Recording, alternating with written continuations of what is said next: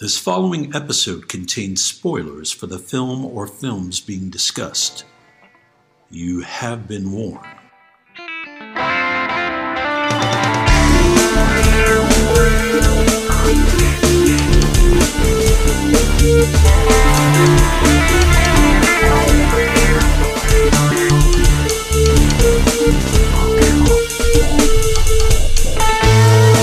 We all remember the big moments in the movies we see. The big set pieces, the famous dialogue, the twists, the naked times.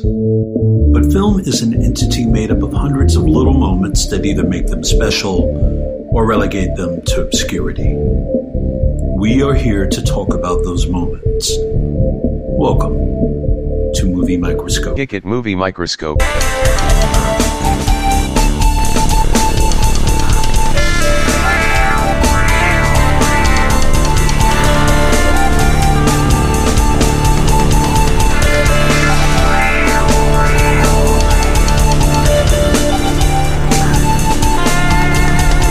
Today's episode is Nighthawks. Hey everybody! Welcome to the third Movie Microscope. My name is Nick Nunziata. I'm your gracious host, and alongside me, Mr. Justin Waddell. Justin, how are you doing? Good. How you doing? I'm super. Hi, guys. Super snazzy. So this is our third episode. We recently did Bad Times at the El Royale, and then 1988's The Blob, and we're sticking with the 80s with our current choice, none other than 1981's Nighthawks, starring Sly Stallone and William D. Williams. Justin's first time seeing the movie, right?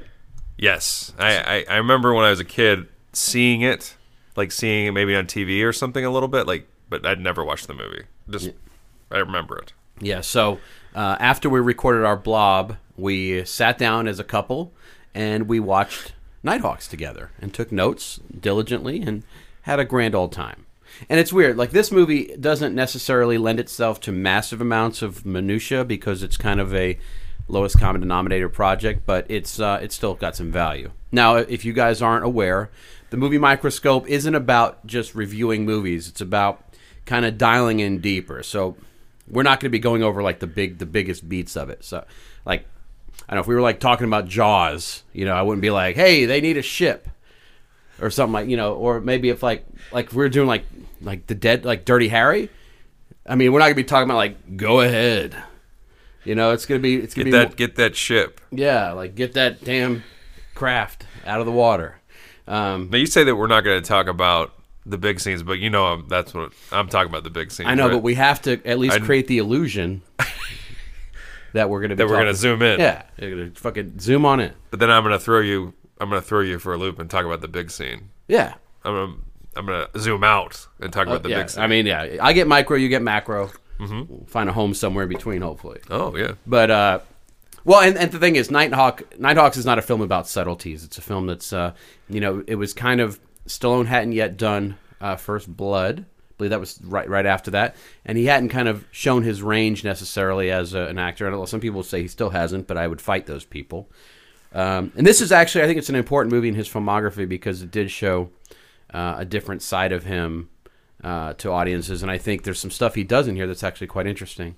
But that's not important right now. So, Justin, if you could lay down the groundwork of the cast and principles of Nighthawks. Who's in this? Okay, so you already said one of them. I didn't say who he plays. Sylvester Stallone as Deke Da Silva. One of the great names. Maybe his greatest name in movies. Billy D. Williams as Sergeant Matthew Fox, who you might remember from Lost, right? Most importantly from World War Z. Lindsay Wagner as Irene. Didn't even deserve a last name. They could have called her Barely Seen. And then I'm not sure how to say her name, but it's Persis Khambatta, right? Yeah.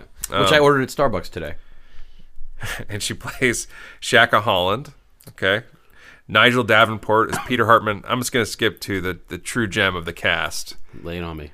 Rutger Hauer as Wolfgar. Yeah. Or more importantly, Hamar, quote unquote, Wolfgar Reinhardt. Yeah. And he really is, I'd say, the true star of this film. Absolutely. Wait, now, did First Blood come out? Was that 81 or 82 or 83? This precedes First Blood, if I remember correctly. I'll look it up, but I think it does. It's it has to be very, very similar because First Blood has to be 80. It's 82. Yeah, because I remember that was a seminal movie for me. Like First Blood was a big one in my life. And I remember Nighthawks, was a big enough of it was an okay deal, right? It did some okay. Actually, it underperformed. Okay, and it hasn't gotten that legacy that a lot of those kind of movies would. People know the name, right? But yeah, maybe have it. It's a sleeper. I think it's a sleeper. And the funny thing is it seems like one of those movies that's primed for some sort of a Scream Factory or whatever, one of those big revival DVD or Blu-ray guys. It seems fitting for that, like a really nice revival. You're talking about sleepers again, I noticed. Actually, and there's, of course, apparently they edited the daylights out of this movie, so I bet you there's a lot of stuff that, if it's preserved, would lend to an interesting bonus. There's a lot of behind-the-scenes stuff on this that was interesting. It's, like you said, it was heavily edited by Stallone. Then I think it was heavily edited by the studio. It was going to get an X because of the violence. Stallone apparently got jealous of Rutger, as we all and tried to edit his performance out. Lindsay Wagner, the studio, I think, wanted a lean and mean action film, so Stallone's scenes with Lindsay Wagner as his ex-wife were cut, and so she barely appears in the film. And one of the times she appears in the film, it's not even her. It's not her. So, but why don't you talk about the story of this film? Okay, so the story is this.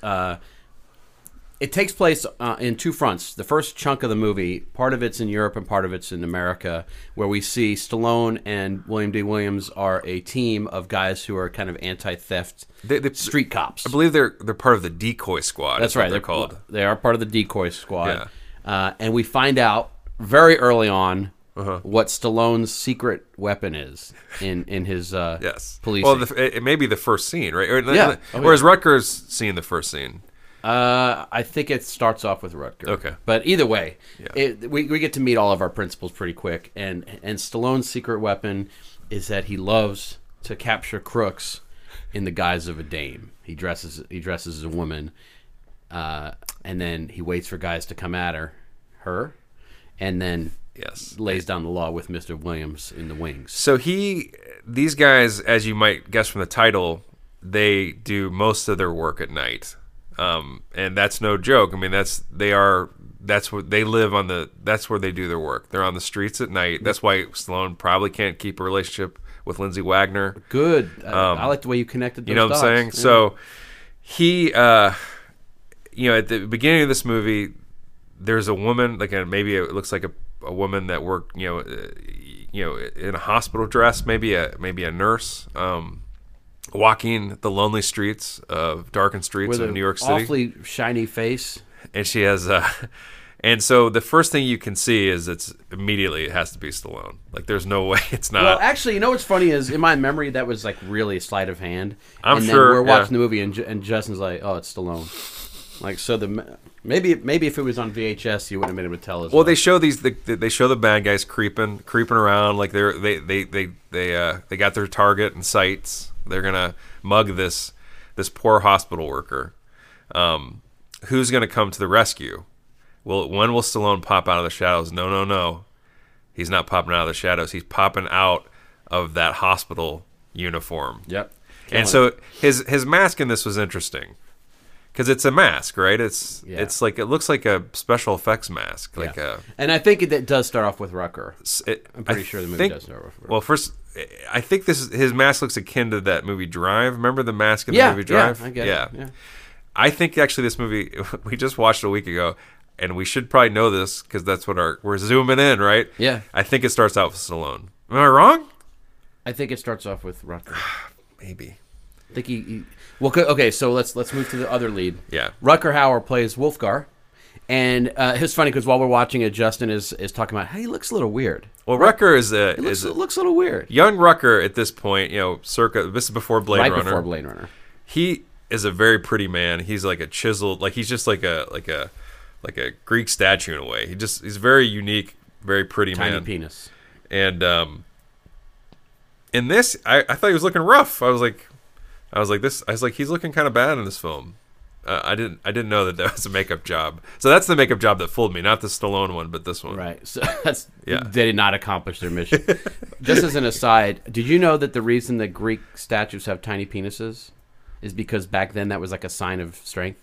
There was that's the preferred way that they wanted to be represented, which is A sign of strength would mean like a very like a leader, acute penis, like a very. not a cute penis. But you know what I'm saying? Well, Acute? Or acute. like 2 words or one? Both. Okay. Yeah, so that's why when you look at a dick on a Greek statue, How do you know this? I've read about it. So they wanted to be represented. So they It was symbolic of a person of great power. so and, someone and that had maybe intelligence. like a big penis would say, when they were sculpting, could you shave off a few inches in Yeah. that area because I want to look smarter. Yeah. Yeah. I think what they're probably saying is, can you make it look a little bigger? And then that's what happened. So, well, I wondered if maybe that's a sign of that was a sign in a way of sign of just kind of being very uniform and like everything's. I think there should be and- a variety of dick sizes on statues. Maybe that's they thought that was vulgar to have too big of a.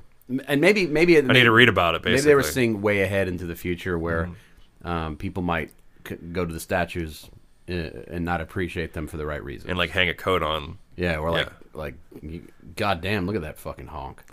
Yeah. So anyway, Wolfgar, we meet him early on. He's a little rough around the ridges. He's got a little beard. He's a little weird. We instantly discover that he's a terrorist. Yeah, well, he he's blows very- up a perfectly attractive clerk. Yeah, in the store, he leaves like a briefcase, like tucks it under her desk with his foot. Like he's an asshole. But you meet him and he's very charismatic. He's very everybody kind of likes him. He's very smiley. More But before than after. But he's one of those terrorists that's very evil, but very He's got a code. Charming. Yeah, he's got, and so we and instantly he calls the authorities to let him know it was him. He claims responsibility, just like a good terrorist would. And we realize that he's got this larger plan. Something that over the course of a few of these events goes awry when he's betrayed by one of his team, and he's forced to go underground and escape to the States. Yes. Which was sort of his end game anyhow, because obviously, if you want to do it on the largest possible stage, where else but New York, right? Right. I mean, as unfortunately we've discovered. So, Spider-Man in the dark. Or whatever that. Spider-Man. Hold the dark. Wait. Spider-Man. Hold Under the Dark's the Netflix movie. Spider-Man fold back the. What was it called? Spider-Man wet blankets. What's that Spider-Man Something with play? the dark. Turn on the night. Maybe that might be it. Spider-Man. Turn on the dark or something. I was probably right the first time. Did you say Turn on the Dark? I think I did. So he goes to. So I mean, that's further on the story. But the main thrust of this is you got this semi-elite policeman butting heads with this elite terrorist. So you take these two. Stallone definitely is not. They wouldn't characterize him as an elite policeman in this. In fact, his backstory is kind of. We could get to that. But it's very scribbled. It's not. It's very. There's not much to it, and he's a very meat and potatoes type of cop. Like start punching, ask questions later. Yeah.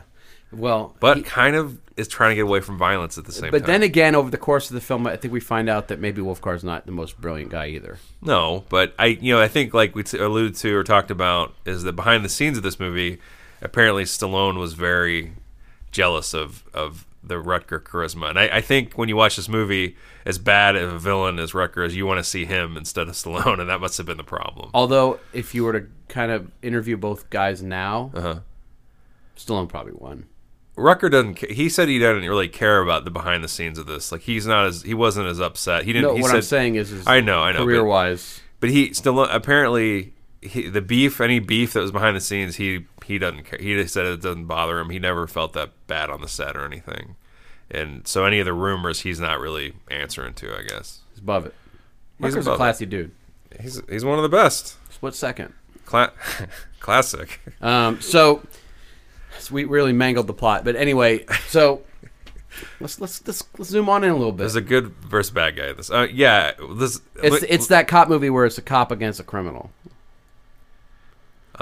Can I zoom in? Do you Zoom mind on if in, I, baby. You mind if I zoom in and get a little microscopic? Bring it. Shot on location in New York. And NYC. No, I'll tell you what. Instantly established in the movie is, first of all, the sense of style. Uh-huh. Stallone wears one of the most cosmic, amazing sweaters of all time in this movie. Oh, of course, yeah. The style's And insane. honestly, the music is amazing. The costumes are fantastic. Okay. I think this movie came at that perfect time where we were really at the end of one era of fashion and style wise and the beginning of another. It was like right. And obviously, because there's another moment of fashion in this film that is one of those kind of, they try to. Stallone maybe was like doing something on his own. He's like, you know what? I'm gonna get on film.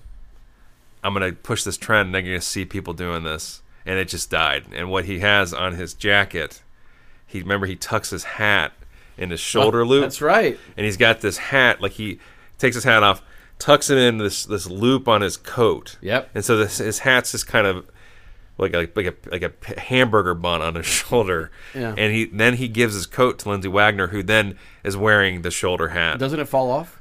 I think at some point it falls off, but it's a character in its own right in a way. The shoulder hat. Man, you zoomed on in. I did. I zoomed in, but that's a trend that I don't. Do you see that? Do you see shoulder hats very much? Not often. Maybe like I've seen shoulder shoes before. That might be like a military thing, like a green, like a beret. You would put that. Maybe that's what they were doing because he's supposed to be ex-military. Maybe that's something they do in the military. I should have zoomed in. I should have zoomed in before this to have that knowledge. Let's cut this out. So he was doing that, but it was because a 10-gallon cowboy hat. It's a Rip Van Winkle cap. No, but the thing is, the movie. That must be it. Yeah, you know what I love? I mean, first of all, the movie's not a bad-looking movie. It's actually shot kind of interestingly. There's a few really nice little moments, but I love the authenticity of that. It's the music is so over the top of its era. But it's not even that. But it's not distracting. Oh, it's funky as nut, man. I Yeah, love it. It's great, but it's just so much a part of its time and the clothing. So it's funny because this is another movie that was kind of hardwired to my life. I remember loving it when it was somewhat new, and then watching it and being repulsed by the fashion and the music of like how jarring it was. Right. And then it's like an old comfortable sweater. You kind of get it back on. There's some movies that can overcome. Like there's some movies that can't. Serpico too. I mean, there's a Serpico thing. There's a little Serpico thing going. There's on. there's a couple movies that I love that suffer a little bit with fashion and music. Like Fright Night is a movie that like you'll watch. It's a great movie, and then they have the club scene. This has a club scene too. A lot of movies that stop for a club scene back then, that's rough. Like the kind of the edge of the 70s, 80s. Yeah. Another one is I think any era because clubs are dumb. Manhunter. William Peterson's outfits in that are just like otherworldly. Yeah, like, they're insane. But that's an incredible film. But anyway, so another hallmark of this film, like a big, maybe the best part of this film is Stallone's delivery, Stallone's voice throughout. Oh yeah, I mean, it's always a big character, and his voice is very early Stallone. on. I mean, early on in the film, like the first sequence where he's confronting the thugs. Yeah. You know, he's I think he hit somebody with a purse at one point. Right. And then they're trying to really kind of hone in on him. He's like, "Come on, badass. Come on, badass." You know, that's his the worst word he uses in the first hour and 20 minutes of this movie is ass. Yes. You get a couple of badass, and then later on you get a wise ass. I mean, it's almost as if Stallone was really trying to. He's like, I'm Rocky. Yeah. I don't want these people to be scared by this person I'm becoming. But he makes up for it later. But his voice is like it's I mean, it's like we know it so well now. Like it's like people make fun of it. It's all over this movie. The thing is, he does. But then in Nighthawks, it's like it's like the birth of the Stallone voice in a way. Well, Rocky obviously, but no. So the thing is, he's got a very different timbre to all of his characters. Like so people that lump him in as a dumb, like the version of Stallone they parody in Hot Shots. But he's not like that. You listen to him in Daylight as opposed to Copland or whatever. He does actually generate quite different performances. But this, I know what you're talking about. That kind of guttural, he's got that kind of semi-monosyllabic. It's like a slur. Yeah, it's like it's almost like the Keanu Reeves problem. Like people think Keanu, and I don't know if you like Keanu. I think he's a pretty good actor sometimes, and he's a great person. I think he's got kind of like his voice kind of betrays him in a way. It's kind of a strange voice, so people think that he's a bad actor, and sometimes he is. But Stallone the same way. His voice kind of misleads you a little bit, but it's also perfect. It's like so much fun to listen to. One of the great like movie voices. Yeah, and one of the first little moments of levity in the film, early on, is when he beats the hell out of one of the thugs, and he's reading him his Miranda rights as he drags him across the street. You have the right silent, fucking, anything you say, court of law. Billy D. Williams up in here, and of course I love this tandem of him and Billy D. Williams, because obviously this was right after Empire. This was, obviously this is before. Oh, yeah, Empire was 80. That's right. Empire was 80. Billy D. Williams was a sex symbol from like Lady Sings the Blues, I believe, or whatever he was. Yeah. He was like a suave dude, and then he did Lando, and then this was kind of him also getting gritty. It was almost like two guys that were sort of megastars were shedding the veneer of Hollywood and really kind of getting deep, and it doesn't always work, but it's kind of fun. Billy D. Williams does 90% of his acting with his clothes. Yes. Like his hat. Yeah. He's kind of the voice of reason. Sometimes, and he's also like the cut up, like Stallone. No, he is the cut up at one point. So if Stallone will be like maybe the person that's like he's a good cop. He wants his wife back. He hates authority. Where Williams tries to keep Stallone in line, and at the same time he's having more fun on the job. Yeah, than there's Stallone. some of the best moments of the movies are the little antics that they have with one another. Right. Yeah. Well, there's a scene. So what happens is Wolfgar Rutger comes to New York, and there's a British, I guess, intelligence agent that comes to Nigel. He comes to teach the decoy squad, maybe some other cops, to brief them on Rutger. Yeah. And Stallone, of course, instantly doesn't like him. But when they're listening to this guy's, what do you want from me, you limey asshole? Listening to this guy's very important, facts about the case. They don't know what Rutger looks like now. We have to talk about his change of face. Uh-huh. Talking about his movements and what he might do. Lando, Billy D, goes to shake Stallone's hand, and it's the old joy buzzer. Joy buzzer joke never fails. In the middle of a terrorist meeting. Yeah, they're having a serious meeting about terrorism, and he joy buzzers Stallone. That is a serious breach of protocol. I imagine that's you get some kind of reprimand. Honestly, from the I think they sergeant. wouldn't. They don't have any frame of reference on how to reprimand the happening in a situation like that. Literally has never happened in the history of history. I can't remember, but does the British does he cross his arms and give them the old those guys? Yeah, and on the cutting room floor is that whoopee cushion scene. It wouldn't be. If you bust that next. Yeah, and there's another scene where they're leaving the meeting and Stallone's got his hands in the Chinese finger cuffs and he's trying to get out.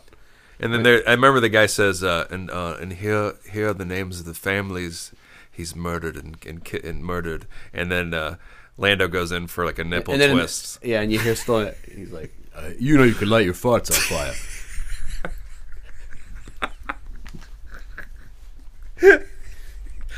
Yeah, so they aren't taking. I don't know what that scene's supposed to say, because they are. Stallone is concerned. Like it's not like it's not a joke to him. He wants to be on the streets. He doesn't want to be in a classroom. He doesn't want to be in a classroom. You're right. That's what it is. He knows why the cage bird sings. They can't. That's what it is. They cannot be in a classroom. They have to be in their natural environment. They're night hawks. They're not. Death shrimp. Exactly. Desk hawks, I think, was you're looking for.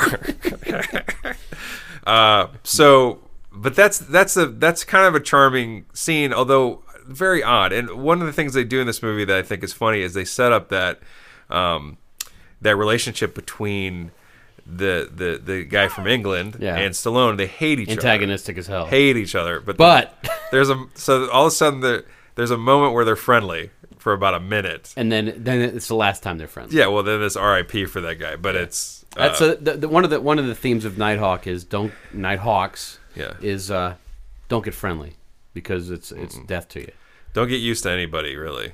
Yeah. They don't kill off enough people, but there aren't a lot of people in it. I guess they do kill some unexpected. So it's a brutal film. Let's talk a little bit about the early part of the film. So we kind of, as they're laying the groundwork for Deke da Silva, we do find out about Lindsay Wagner being his ex. Yeah. And there's that quintessential goes to her job to eavesdrop kind of scene. Right, and she has something to do with fashion. Yes. You don't get any Lindsay. If you're a Lindsay Wagner fan, this is not a movie for you. If you're a Lindsay Wagner fan, you're probably deceased because that Policewoman was a long time ago. Well, she's gonna Bionic Woman.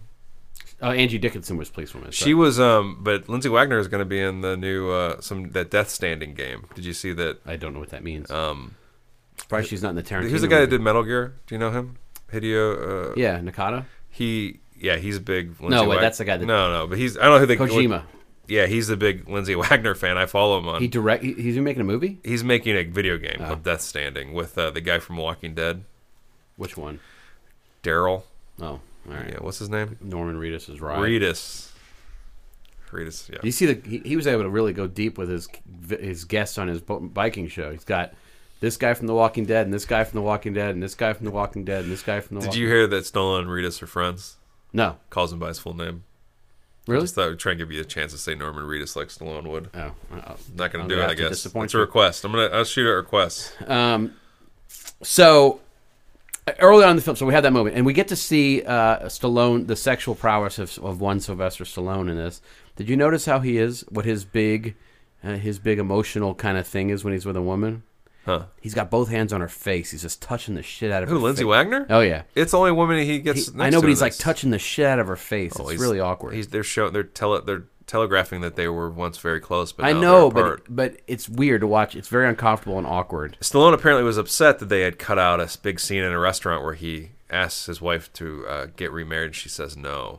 And so I guess that was a big. I think one of the appeal for this movie for him was to show maybe a more romantic side. Does he use the same line he did in Rocky? What does he say? You know, Adrian, I just wonder if maybe you'd marry me or something. Is what he said. Yeah. Get Cuff and Link to, be the best man. He's a little southern. I gotta tell you though, whoever fucking came up with his design, his beard, his hair, perfect. Why? So crisp. Yeah. I mean, That sounds like a bearded Stallone guy. is an untapped commodity. Is there not a lot of bearded There's not Stallones? enough bearded Stallone. I mean, he's bearded in moments. He's got little bearded moments. Is he bearded in ICU? I'd have to remember that movie.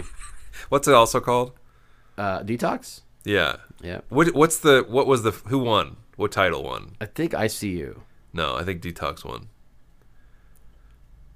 That's a big one. Was he bearded in I think is he bearded in Demolition Man? No. No.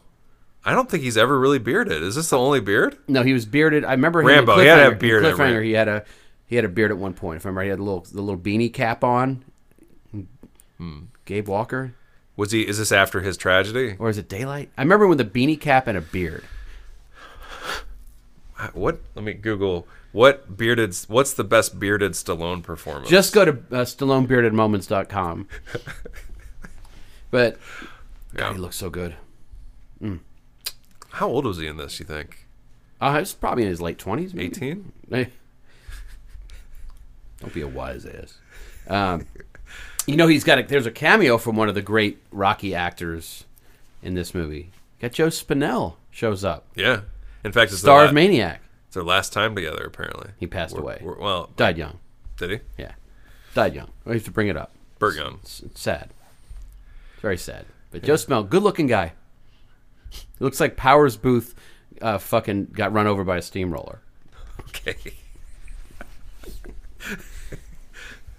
Um, Rest in peace, sir. Yeah. So we were alluding that Mr. Rutger Hauer's character of Wolfgar is pretty much the thrust of the film. We get to see him become the Rutger Hauer 1.0 shortly into the movie because he has to go have some emergency plastic surgery done. Right, and they do the great thing they do in movies with plastic surgery. They get somebody. The criminal goes. They find an underground plastic surgeon, They're everywhere. and they angrily tell them what they want. You have to change my face to this. The guy does like an incredible job because he makes Rutger not only look like the Rutger we know from Blade Runner, also no bandages required, no healing time. And then what is his price? What's his payment? The plastic He surgery. gets murdered. He gets murdered. That's usually kind of part and parcel with that, though. That's what As a matter of happens. fact, I would never open up an underground plastic surgery business. It seems because you have to die at the end of every operation. bad. Exactly. They should do. They always kill you. That could be a good movie where you'd be a person they can come back from the dead.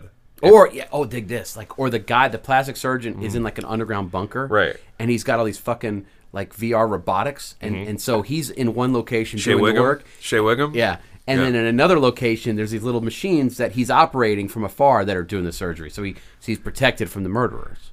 But they still manage to kill him somehow. Yeah, or he dies. Or he forgets to have oxygen. Exactly. He traps himself in Yeah. the room. He Yeah. over precaution. Yeah. So the villain's got like one bad cheek because the guy ran out of air. But I mean, that happens in Batman, the movie Batman. Nicholson Not kills. familiar with it. Does it happen in Face Off? It happens in Face Off, but Does it happen in Nip Tuck? maybe Should. But Face Off is a little different. But it does happen to those people that knew about the plastic Yeah. surgery. They get burned Shady alive. fucking I believe business, man. it happens in Annie. What price vanity? I mean, I think it was Shakespeare that said that. Prince. Oh, her agent. But yeah, so so Rucker comes to town, and we get to see him enjoy the nightlife a little bit, Yeah. kind of get his feet up under him. He starts dating someone. Dates a little flight attendant action, gets into her place really quick. Yeah. This does not paint a realistic look at the dating scene. Maybe it was like that in the late 70s. I don't know. I think so. I mean, Rutgers can Charming? Yeah. he can charm his way into a woman's life or a man's life. I think. And then we get to see probably early on the first sign that maybe Wolfgar's not as brilliant as one would think. Okay. Because remember where he hides his terrorist equipment?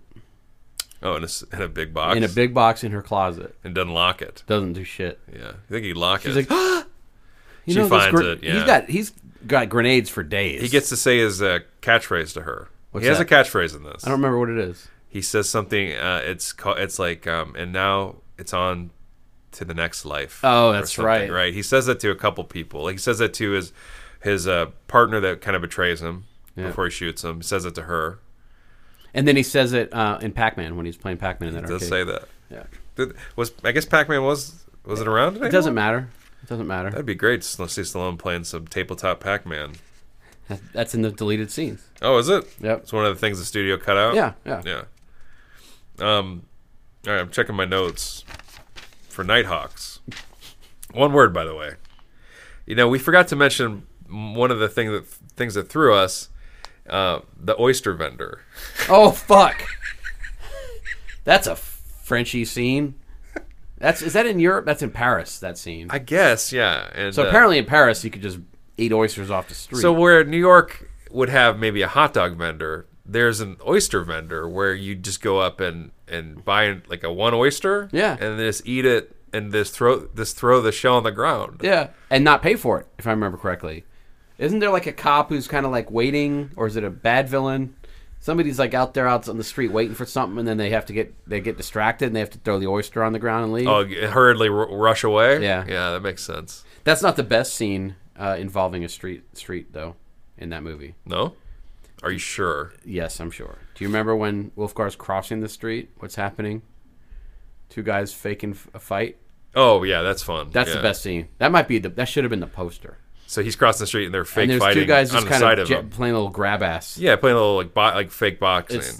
They do it for too long. Well, they do, and it looks like it. I was like, was this supposed to be a real fight? But it's they're playful. It's fun, and It's very reminiscent of a movie that came out a few years later that has a better, like boxing during a time you're not supposed to be boxing sequence. Midnight Run. Oh Guy, yeah. Dennis Farina's on the phone, and the two guys are Yeah. The bad guys Grab ass and They're, a little- they're talking, and the one guy's very serious on the phone. The other guy's trying to pretend. so good. Yeah, that's a great film. I think that's a secret. I think that's something that we've lost as a civilization. We've become too jaded to appreciate little boxing grab ass in the margins of the films. Or oysters on the street. Street oysters are fucking gold. But is that a thing that's something that certainly never crossed over to here, and that's something that maybe could. Oyster Streets? Oysters on the street. Yeah, street vendor. That's a oyster Dolly street Parton vendor. song with Kenny Rogers. Oysters on the street. Oysters on the street. That is what we are. Looks like boogies.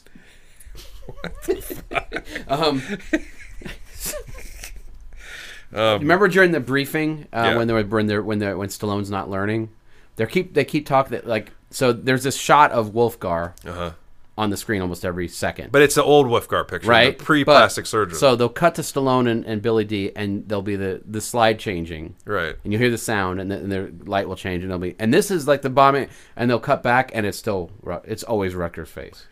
So for some reason, Rutger's face was the only coverage shot they did of that sequence. It's like they had like a PowerPoint, but they just put his face on every So this every is slide. This is a terminal at in Manchester. It looks distinctively like Rutger Hauer.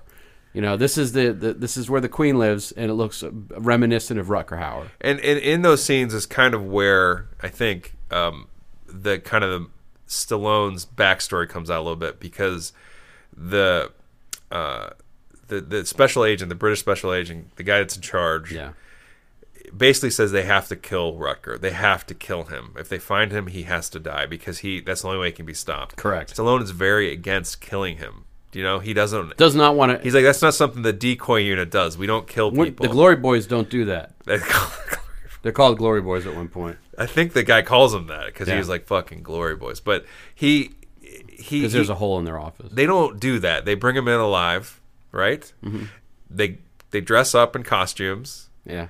They call them badasses. Come on, badasses. And then they don't kill them. Then it's Maybe I'll kill you with kindness, but the reason that Stallone won't kill anymore is because, like Unforgiven, he has passed in the army, passed in the war where he's killed 52 people and not one more. It's like it's actually connected to El Royale. a little killed bit. 123. Right, Yeah. and so Including Kennedy. he won't do it anymore. He won't do it till the end of the movie, where he certainly does it. But You know what's funny is there's a moment in the nightclub when they finally locate Wolfgar, yeah, where he causes death. so that's probably maybe the best scene in the film. Do you think, or no? It's a great scene, except There's a couple there's a couple standout scenes. The club scene when they finally find Wolfgar. that's a good scene. The lead up, especially. And then there's a chase after that, right? And then Long there's chase. No, that's a later scene, but yeah. and then there's the monorail, whatever that thing Yeah, is. for Roosevelt Island. Yeah, What the is trolley it? or The whatever trolley, you call yeah. it, Sky. That's what I remember. Out of all the things that we watched, that's what I remembered. That trolley, Yeah. the scene, him holding people hostage in that Wolfgar. But anyway, in the club scene, Stallone has this drawing of Rutger. Remember, he's he's constantly tweaking it. He's scanning the crowd, looking at the drawing, looking at the crowd. The drawing looks exactly like Rutger Hauer, and I think It says Rutger Hauer on it. it says Rutger Hauer has like his autograph, and then they keep in the crowd. They do that thing that I love, where they show, Guys that look sort of like that. exactly they look like Rutger Hauer, but Yep. aren't. Yeah. What's typical in nightclubs And so back in telling the day. you that the Stallone's so good that he already knows the third or fourth time he's going to see the actual Wolfgar. Well, I think that's when you realize that Deke De Silva may be a cut above. He may have something. Yes. The The shoulder hat's when I realized. You know what it, they but- say? They say there's one thing you can't change. It's that sparkle behind their eyes. And I think he noticed that was still inherent in the new version of Wolfgar. He saw something back there. The plastic surgeon didn't have those He kind of zoomed in. skills. He zoomed in. Yeah. Yeah. There was a plastic surgeon in Minority Report that replaced Tom Cruise's eyes. He did not get killed. Am I wrong? But if I remember right, he wasn't great at his job. That was a fucked up scene. He was not bad at his job. That's a weird thing to do with Tom Cruise in a movie. Change his eyes.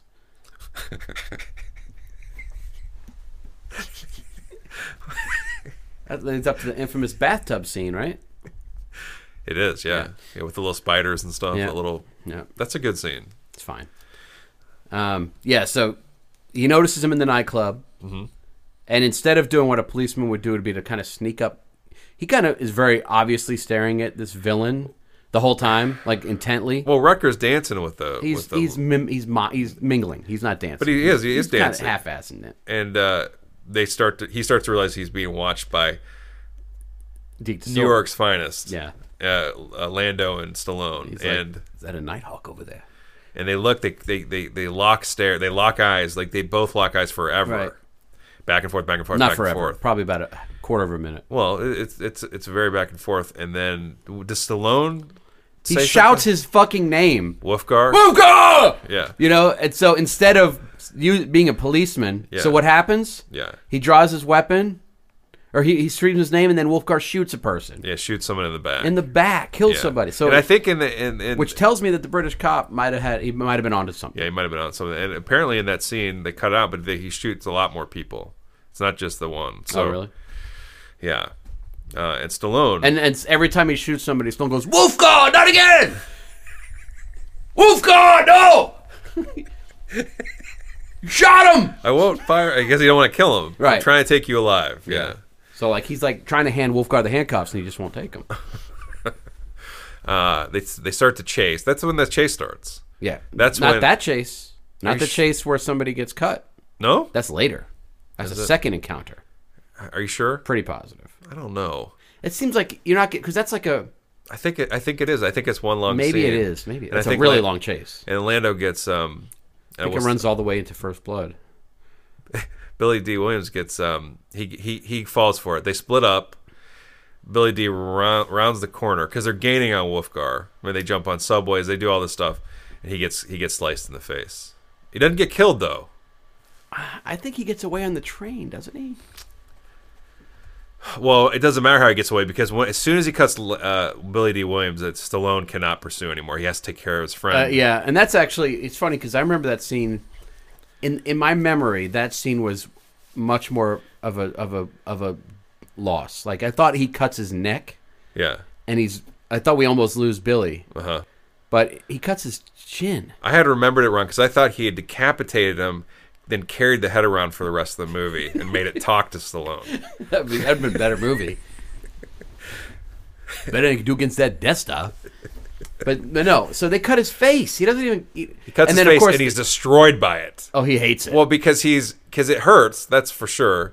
But he's also like, Billy D. Williams is a pretty man. He's very pretty, and that's a superpower in a way. His looks, right? He's a part of the decoy squad, and in a way, probably maybe a 9 to Stallone's 8. You know what I'm saying? And as soon as he gets cut, Stallone just jumps back up to the hottest man in the decoy squad. Yeah. And that kills. Hotly contested. Well, that kills Billy D. I mean, he kills him. More than the Matthew knife. Fox. I'm sorry. I will call his name by his name, Matthew Fox. Yeah. And he is in the hospital. Remember, he's like, that's like an Should've taken the outpatient shot. That's like an outpatient thing. They cut your face, get some stitches, and go. But it seems like he's in the hospital for like a week. Oh, I mean, it's Then he comes out and he's like got a huge bandage on his face. an uncomfortable looking. And then bandage. Stallone puts his shoulder hat on the bandage at one point, and he's, let's try this look. Is this gonna work? Yeah, and then Billy D turns from the moment he gets cut, he's kind of out. They're no longer partners in a way. They're no longer shoulder to shoulder. He's more in the background calling the shots, and Well, yeah. Stallone's on the front lines. Yeah. Well, I mean, he took a big face cut In a movie like this, though, you have to get rid of the sidekick. because that's Stallone's. That's his work wife. That's his partner, right? That's his true relationship. You got to kill or get rid of that person because the true marriage is between the bad guy and the good guy. The love story is between Wolfgar and Stallone, right? And then how's it end? Well, Stallone in a dress. But I'm just saying that it is true. That's the true love story or whatever you want to call it. You have to get rid of the Well, side and piece. actually, I do like the way that, I mean, regardless of the off-screen dog shit that went on, they are pretty great together. They're not in it a lot together though. Stallone and Rucker. They're not. Yeah. No, but that's a good matchup. I mean, they when they're together, it's actually kind of good. And obviously, there's that whole the confrontation on the there's a couple of times when they speak to each other, but the one on the when they're in the railway together is pretty special. And he hands him a child. He says, "You could drop the baby, but don't drop the note or whatever." Yeah, because he gives him a note too for the. You can drop the baby, but don't drop this. Well, he allows Great line. he allows Stallone to come up to rescue a baby at one point. He has all these people hostage, and to the point where Stallone has to basically do this, get pulled up into this trolley at gunpoint, right? He's gonna. It's a dumb thing he does. But he could get killed. Like they could just kill him. Yeah. And Rutger's he's playing chess. He's not killing Stallone at this point. He's playing bad. Is he playing chess? He's playing Chutes and Ladders. He's playing sort like of. NFL Game Day '97. But he doesn't kill Stallone, but it's like very clear that he could. And Stallone knows it, but that's how brave he is.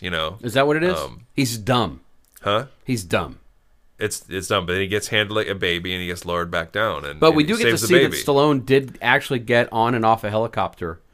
He did his own helicopter riding. Yeah. He didn't get a stunt double to do that shit. No, he said he did all his own stunts in this. I Killed think. it. Yeah. Yeah. He did all of his own fashion too. Lindsay Wagner as well. Yeah. Yeah. Yeah. No. But I think there's a great movie somewhere, and it's still a good movie. I think it's a really fun kind of movie. I think there's a great movie that could have come out of this. You watch a movie like this, and there's a lot of cliches that we know today for a movie like this. Like it's a very familiar movie because we've seen a lot of this movie. The terrorist angle, the cops, and the funny. But the balance is in a much better place with this. But movie. you wonder. Is this a movie that started a lot of that stuff? Like, is this a movie that's influential? Like, you know what I'm saying? Like, is this a movie that you see, the ideas of it pop up in other films, And I wish. I'm optimistic that it has had that legacy. But you know what I'm saying? It seems like when you watch it, it seems very familiar. But I wonder if it didn't back then. And maybe that was part of the draw. Although that was sort of a golden era for that kind of movie. This is a gritty cop drama. And then ever since, you got like Hill Street. But you got all these but you had movies. Sidney Lumet working back then. And Sidney Lumet was kind of I think Nighthawks is Lumet light in a lot of respects. I mean, he preceded that. Is that a beer?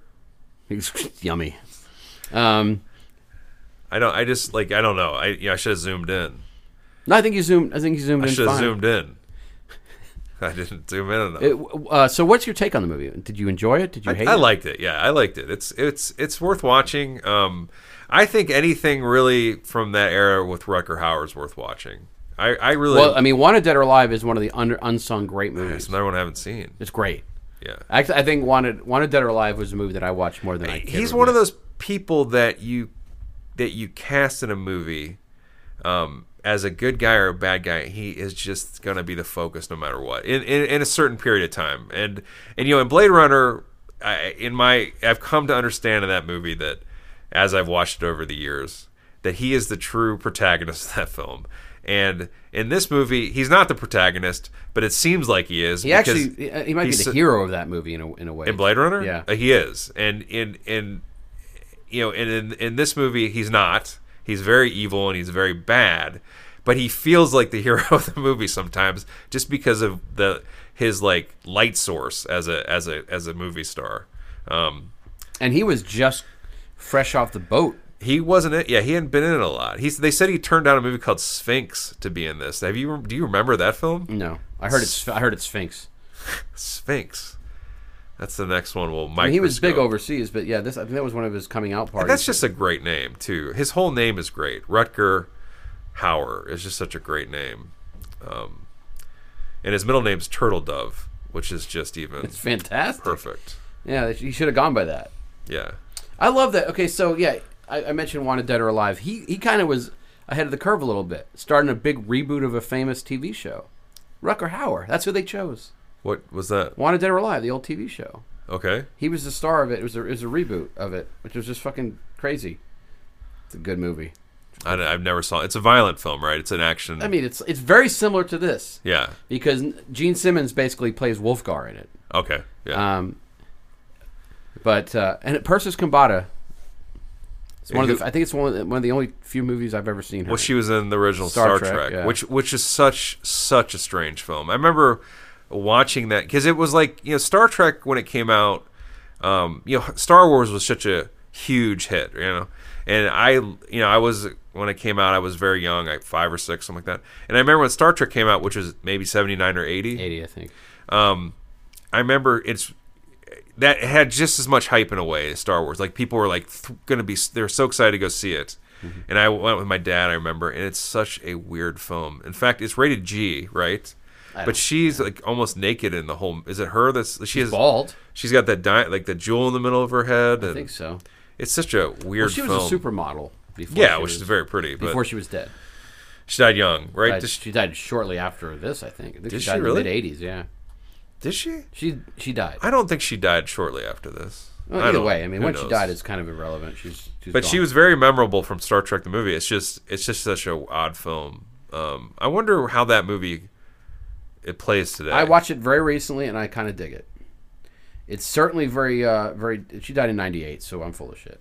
Yeah, she was 50. She was young, I think. But Maybe close to 50. I think Star Trek: The Motion Picture is flawed as hell, but weren't you thrilled? Once again, I wasn't even this huge Star Trek fan. I was excited to see that. In the right. theater. And you know what's funny is because I think one of the problems was it owed more allegiance to like 2001 Yes. than it did its own series in summer. I mean, it took its sweet time. Mm-hmm. It tried to be epic in a more old-fashioned way. It doesn't always work. And then, of course, the world had just experienced Star Wars and Alien, and Right. so it was just kind It of changed the and at that I think at the time none of those guys were really kind of established as they didn't have the legacies that they have now. Jimmy Doohan. Yeah, exactly. Koenig. I mean the big ones. You know, Maypother. But yeah, I'm glad we're talking about Star Trek. No, Does Stallone ever do? I mean, besides Demolition Man, has still, and I guess Judge Dredd.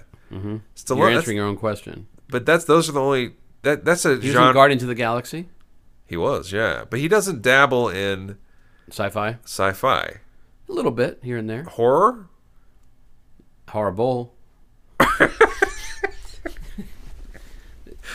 But I mean, that's a movie. That's an untapped.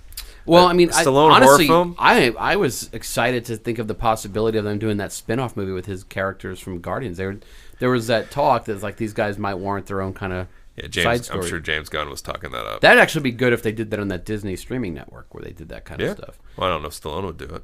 I bet he would. You think? I bet he would. I mean, he's hanging up Rocky. He's hanging up Rambo. Heard he's going to hang up fucking, he's going to hang up Lincoln Hawk.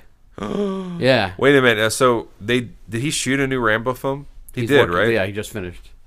It's not the one that I wanted. They were going to do the Rambo versus an alien, and then That's what I'm talking. That's kind of remember hearing that too. They didn't. I don't remember what the villain is in this. They said that he's going to take it back to First Blood a little bit on this. Yeah, I think right? it's like some sort of a cult or some shit like that. Is it called is it going to be called Second Blood or some craziness? No, I think it's called like Rambo 5 or something. What alien was he going to battle? It was based on a book called Hunter, which I actually read.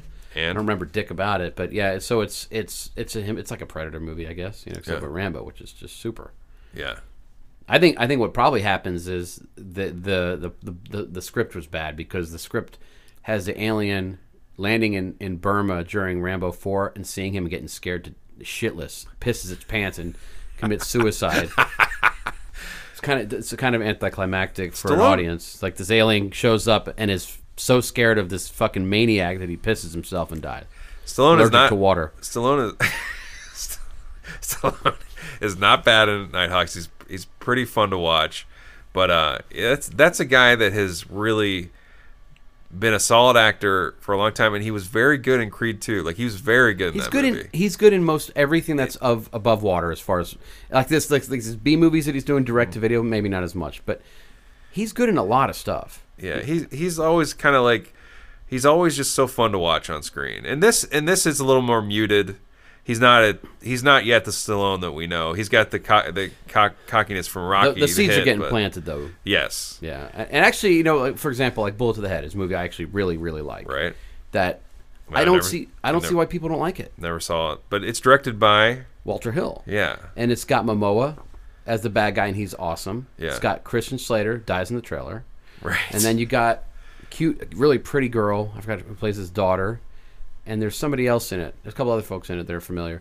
But it's a good little movie. And Right. Stallone gives it his all. He gives it his all in some of those movies that are kind of beneath him. Yeah.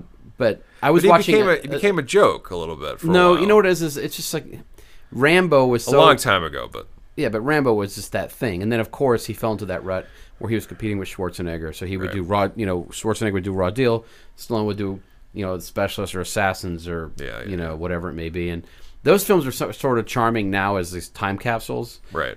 But he's a good actor. He's obviously a good writer. If you see him in interviews or on I was listening to the commentary on First Blood. So sophisticated. You know, his use of language is so good. Yeah, he's good writer. Very funny, self-effacing. He just you know, and Schwarzenegger's the same way. Yeah. Like those guys have they've made a lot of money dumbing it down, which is probably this is the right time and place for that. Well, Stallone writes a lot of his scripts, right? I mean, he's a writer.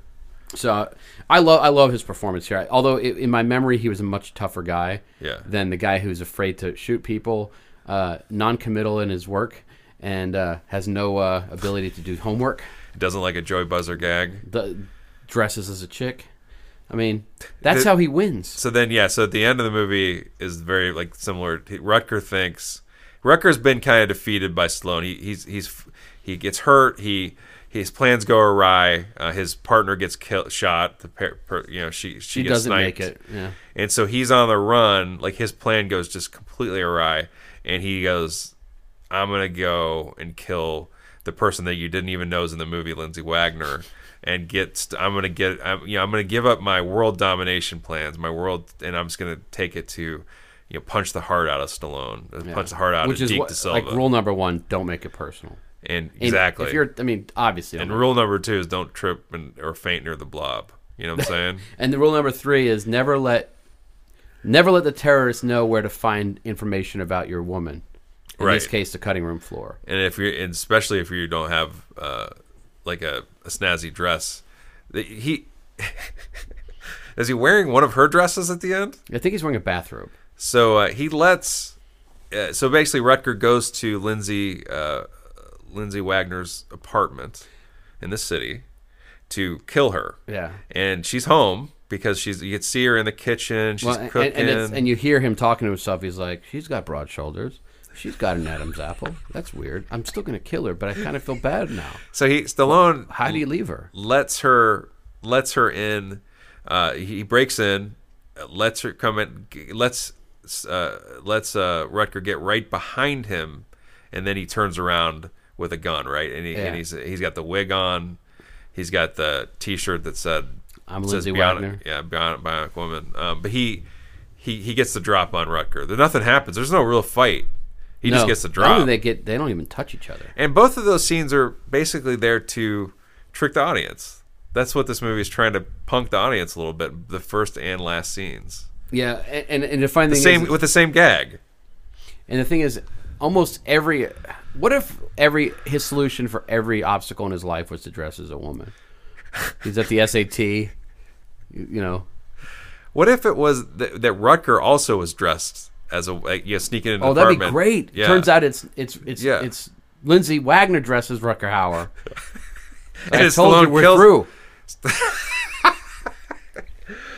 But that's Rutger Hauer does one of those things where he puts Lindsay Wagner. That would have been a perfect ending. He had kidnapped her, duct tape her mouth, put like a mask of himself over her face, his little suit on, pushed her through the door. Stallone dressed as Lindsay Wagner, Rutger shoots, kills Lindsay Wagner. That could have been a little kill listy, but yeah, that could have been like such a mind that would have blown minds for decades. Shyamalan would have he would have dripped a little bit of secret sauce as a young man. Yeah. But unfortunately, like the idea of like a nesting doll with the different Rutgers and Lindsay Wagner's. Like, what if Stallone's like, I see through your plan, pulls off the fucking mask. It's Lindsay. He's like, trusted her face, doesn't feel right. I'm used to touching this face, rips it off, and it is Rutger. It's an old switch. It's an old switcheroo. The old switcheroo. But then Rutger rips off his bathrobe. Turns out he's got real chick tits. What? Stallone has had breasts all along. Okay. That's what the movie's title actually is about. So what I don't understand is they never ever show Stallone's makeup kit at any time in the movie. His wig kit. He doesn't have like a briefcase where he pops it open and he's got all his supplies, like a pearl necklace or like a. Wait a minute. Well, earrings, lipstick, They should have had that, like where his kid like running over to her apartment real quick, and then all these sex toys are part of my disguise. But that's a kind of a cute. How do you feel about that in this day and age with Love it. The drag stuff? Oh, I mean, I'm just saying that it doesn't play like it's making fun of anything. Not at all. Not at all. I don't think the movie is necessarily smart enough to be satirical about that. No. You know? And Bruce Malmuth, the director, he's not the only director I realized today. There's 2 directors on this. oh my God, Kim director? Director is not it. I just saw that because I microscoped it. You zoomed in? I zoomed in. Gary Nelson. Oh, good old Gary Nelson. Yeah, he's uncredited. So you think Bruce got fired off of this, and then Maybe Nelson got fired off. That's why they made that movie about him. Half Nelson. The movie was Half Nelson. He's directed a lot more than the other guy, Malmuth. They brought him in. That's what happened. This movie must have been so troubled, all the behind the scenes stuff, and then they brought in a different director. You know what? Whatever it is, it works. We watched it all these years later. You bought it? I've always owned it. I own it all the time. Yeah. I've owned Nighthawks in every medium it's been available. We should watch the UMD media version when we get done with this. He directed The Black Hole. Another movie that aged way better in my memory than in real life. He directed a lot of TV stuff. I pitched a remake of The Blob. He directed Alan Quartermain and The Lost City of Gold. This guy is legit. Oh, Brownwall. That's right. It's Brownwall time, babyface. Well, you pitched what? I pitched when I was successful. I was at Disney and they were taking pitches from me because I had so much momentum after that Meg deal. Yeah. I pitched a Black Hole remake. It was my dream project. Yeah. I forgot to rewatch the Black Hole because it's shit. You know what? The best parts of the Black Hole are the still images in that Black Hole I know. storybook. I had the same book. to protect myself from a tornado. I love that book. It's a great book. That's a creepy movie. It's a strange movie. Yeah, it's just so poorly. It's so 80s. But we talked about this before, but I love the robots in the movie. I love Maximilian. I love that robot. Yeah. They had good robot design. Don't you agree? No. You don't like Bob? Maximilian's great. Vincent and Bob are abortions. No, I love The Vincent. Sentries are great. Maximilian's great. Vincent and old Bob are abortions. No way. I love their little cannonball feet. Look up.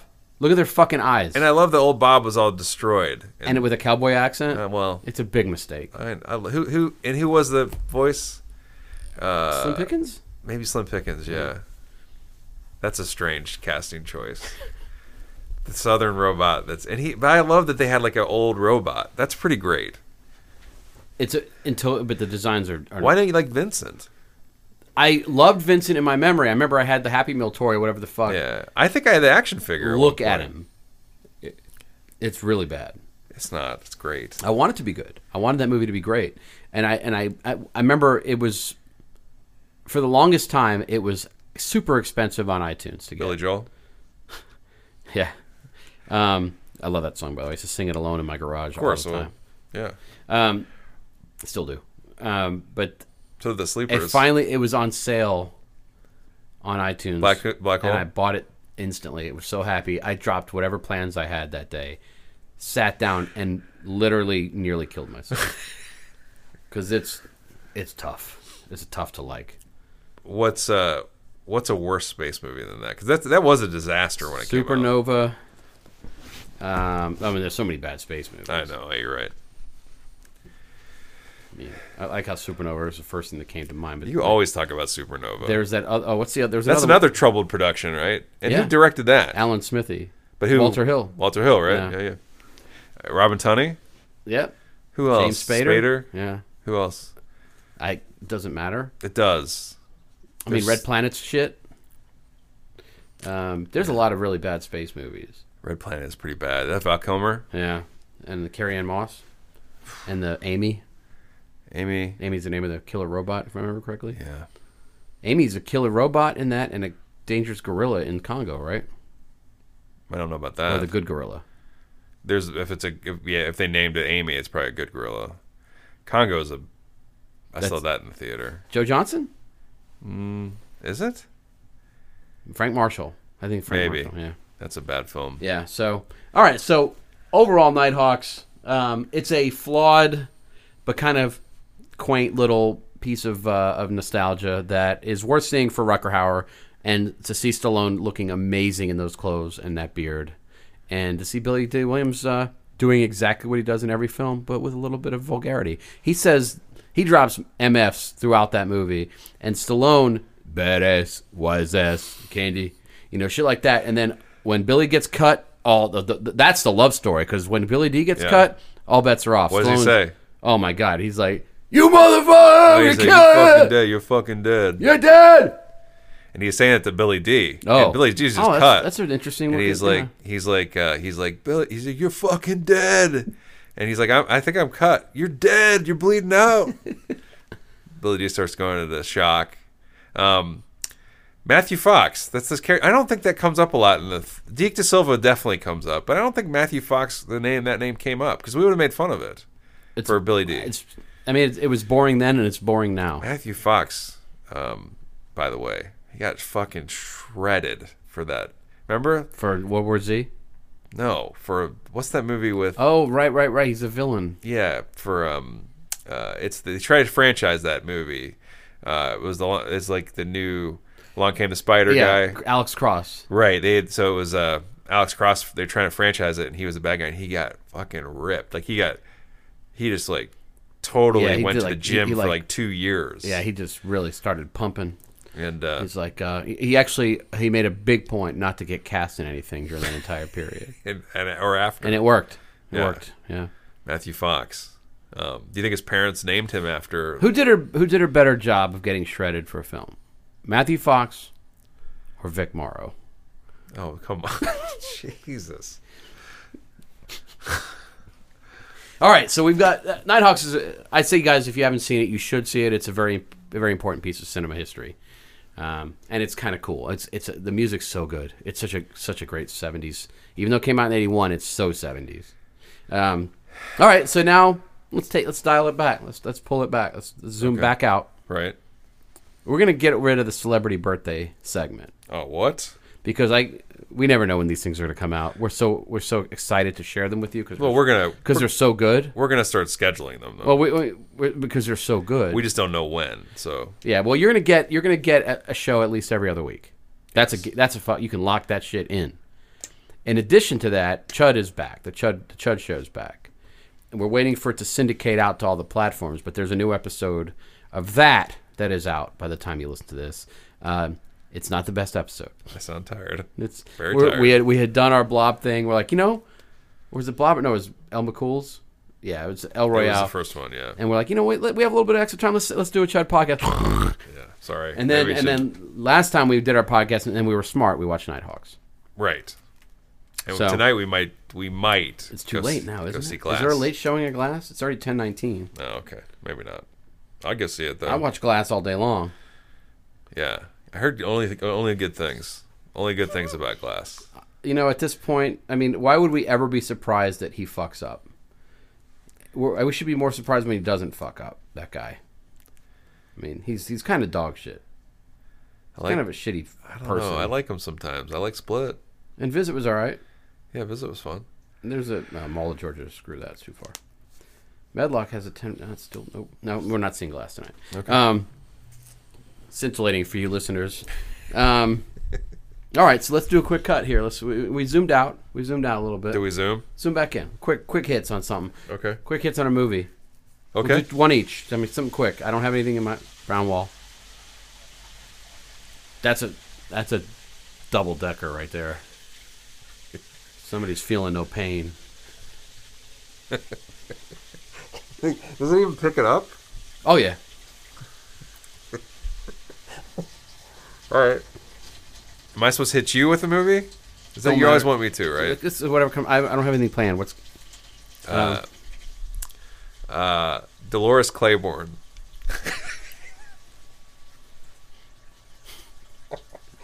What's your favorite film? Favorite moments from Dolores Claiborne? Guess what I've seen? I've seen the trailer for that movie. You never watched the movie? What about Misery then? I just watched Misery this week. So that's close. That's close. Oh, you did? Yep. This week I watched Misery. All right. It was $4.99 on iTunes. Oh, forgot to tell you. Thank you. Misery. Let me think. Let me zoom on in. Let me zoom on in and zoom on in. Did you like? When you watched it again? Did you like it? Does it hold up? I felt like I got about $2.99 worth. Rob Reiner. Rob Reiner, Jimmy Caan, Kate Bates, Jimmy Caan kind of underrated, I think. Dick Farnsworth, I know Richard Farnsworth. the lady from The Mist who was the same age then. What's her name? The actress Frances Sternhagen. Yes. Same age every year. Yeah. She's been the same age. She was in. I think she was in Birth of a Nation. Same age. Farnsworth gets killed in it. Farnsworth does not make it. He's the sheriff in Psycho in this. Kathy Bates, like you said, but It's not that good. It's Kathy okay. Bates win the Academy Award for this. I think so. It's a great book. I like the book a lot. Remember the book, Mm-hmm. and it's got he wrote like Stephen King wrote the romance chapters in the book. It was. Do you remember all that? Vaguely remember. So that. it's like a book about an author who has a very popular romance. I think it's a romance series or something, and then he kills off his main character, and then the premise is that he gets kidnapped and she makes him write a continuance, right? His biggest fan finds him like he has an accident and kidnaps him. But in the book, I remember the Stephen King book, he actually wrote some of the book in the book. Yeah. Okay. I'm sorry, it's not that exciting. I just, of course, what are some of your favorite film moments? What's your little moment from that, or what movie do you remember from it that you like? Anything? No. Not really. I mean, honestly, my favorite stuff is Richard Farnsworth. Yeah. So he's such a cool, like the little banter between him and his lady. And he's always was a great part of any film he was in. Was. I think he's a very unique Took himself character out. actor. He took himself out of the mix. Did he? Shot himself. Are you sure? Positive. I've never been wrong about celebrity's haven't. death before. Well, how did the hobbling scene hold up? It's funny, like the little foot getting smashed. She does both, right? Yes. You see one. She does both, but you see one. In the book, she cuts them off. That's right. And which is he's fine after that. Yeah, he's fine. The think little she cuts moments him is not a ton. I mean, I was impressed that James Caan was almost likable because it's hard to find him likable in movies. Yeah. I love him, but Yeah. he's not known for. I mean, Cole Hauser has all the charm. Scott Conn. He's Cole Hauser 1.0. But he's not. Yeah, he's almost likable. But I honestly. Oh, and who plays his editor is what's her face, famous body, Brooke Shields? famous heat. Oh my gosh, she's the. Like Why do I think Brooke famous, a Shields? very famous actress of yesteryear. Do you remember? It's like some superstar from beyond. Is it from the Maltese Falcon? Some great Lauren Bacall. Is it I Bacall? think it's Lauren Bacall. Okay. I think it's Lauren Bacall. Okay. Some crazy fuck.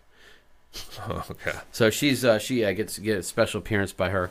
But no, the little moments I really think I like Richard Farnsworth's investigation. I think that's probably my favorite. Which means Rob Reiner missed, if that's what I'm responding to. He didn't do The Mist. He did not. I wish Rob Reiner's The Mist would have been. This is a huge hit for him. Misery. It's Yeah, it was a monster. It's a movie that is held in fairly high regard. You're on the minority opinion on it. Well, the funny thing is like Kathy Bates, her performance is fine. It's great. It's fine. It's Excellent. It's fine. Award winning. She's never been bad and stuff. No, she's a fine actress. You remember Fried Green Tomatoes? Crap, You know I what I'm forgot. talking I about. remember about Schmidt naked. She was naked? She's naked in that I movie. never saw it. Okay. Well, your eyes wouldn't. You'd need a Tom Cruise operation if you'd seen it. Oh, come on. Now. Come No, on. Kathy now. Bates is fine, but it's a very easy performance to do satire of because it's so. She's playing basically like a fundamentalist type of person. Yeah, a very distinctive and repeated King villain. Her kind of character, like the pious but asshole-ish. Yeah. Yeah, Who takes their fandom a little too far. a little bit. Okay, your turn. Oh, Midnight Meat Train. I think that's why I referenced Brooke Shields. I think she plays an agent in that or something. Are you kidding? She's Maybe in that's why I Midnight thought Meat of Train. it. Or maybe another author's adaptation that went Oscar. The stuff I remember from Midnight Meat Train. It's little moments. I love the scene with the fight scene in the subway car with the guy that Constantly getting hurt. Yeah, and he's also from the A-Team. I don't know who that guy is. His name, I can't remember his name. He's in the movie The A-Team. He played Mr. T's character. B.J. Baracus. Okay. But he's Rampage in, Jackson. Yeah, he's in Midnight Meat Train. He's a funny fight scene in that where Okay. he doesn't make it. Bradley Cooper. That's a funny choice that he got in that. That's a movie that must have been shot before he was famous, and they waited. Oh yeah. Yeah. Who did that movie? It's a Clive Barker story. Who directed the movie? Oh, that's a great question. It's it's the guy who did it's the Asian director. You got to narrow that down. No, but he did the other Versus movie or Oh something. really? Okay. He did. It was his maybe an English. How'd that work debut. Although, Ted Raimi in there. don't remember that. He gets his eyes. He gets smashed in the back of the head. I remember His there's a eyes lot of pop out. scenes of walking in dark streets. Yeah, and Bradley Cooper a plays like a photographer? photographer. Yeah, he's trying to get to the bottom of this midnight meat train business. Yeah, who wouldn't? And to be honest, you want to talk about an actor who has shown great versatility over the years. Bradley Cooper is a charisma vacuum in that movie. I thought you were going to say Vinnie Jones. For versatility.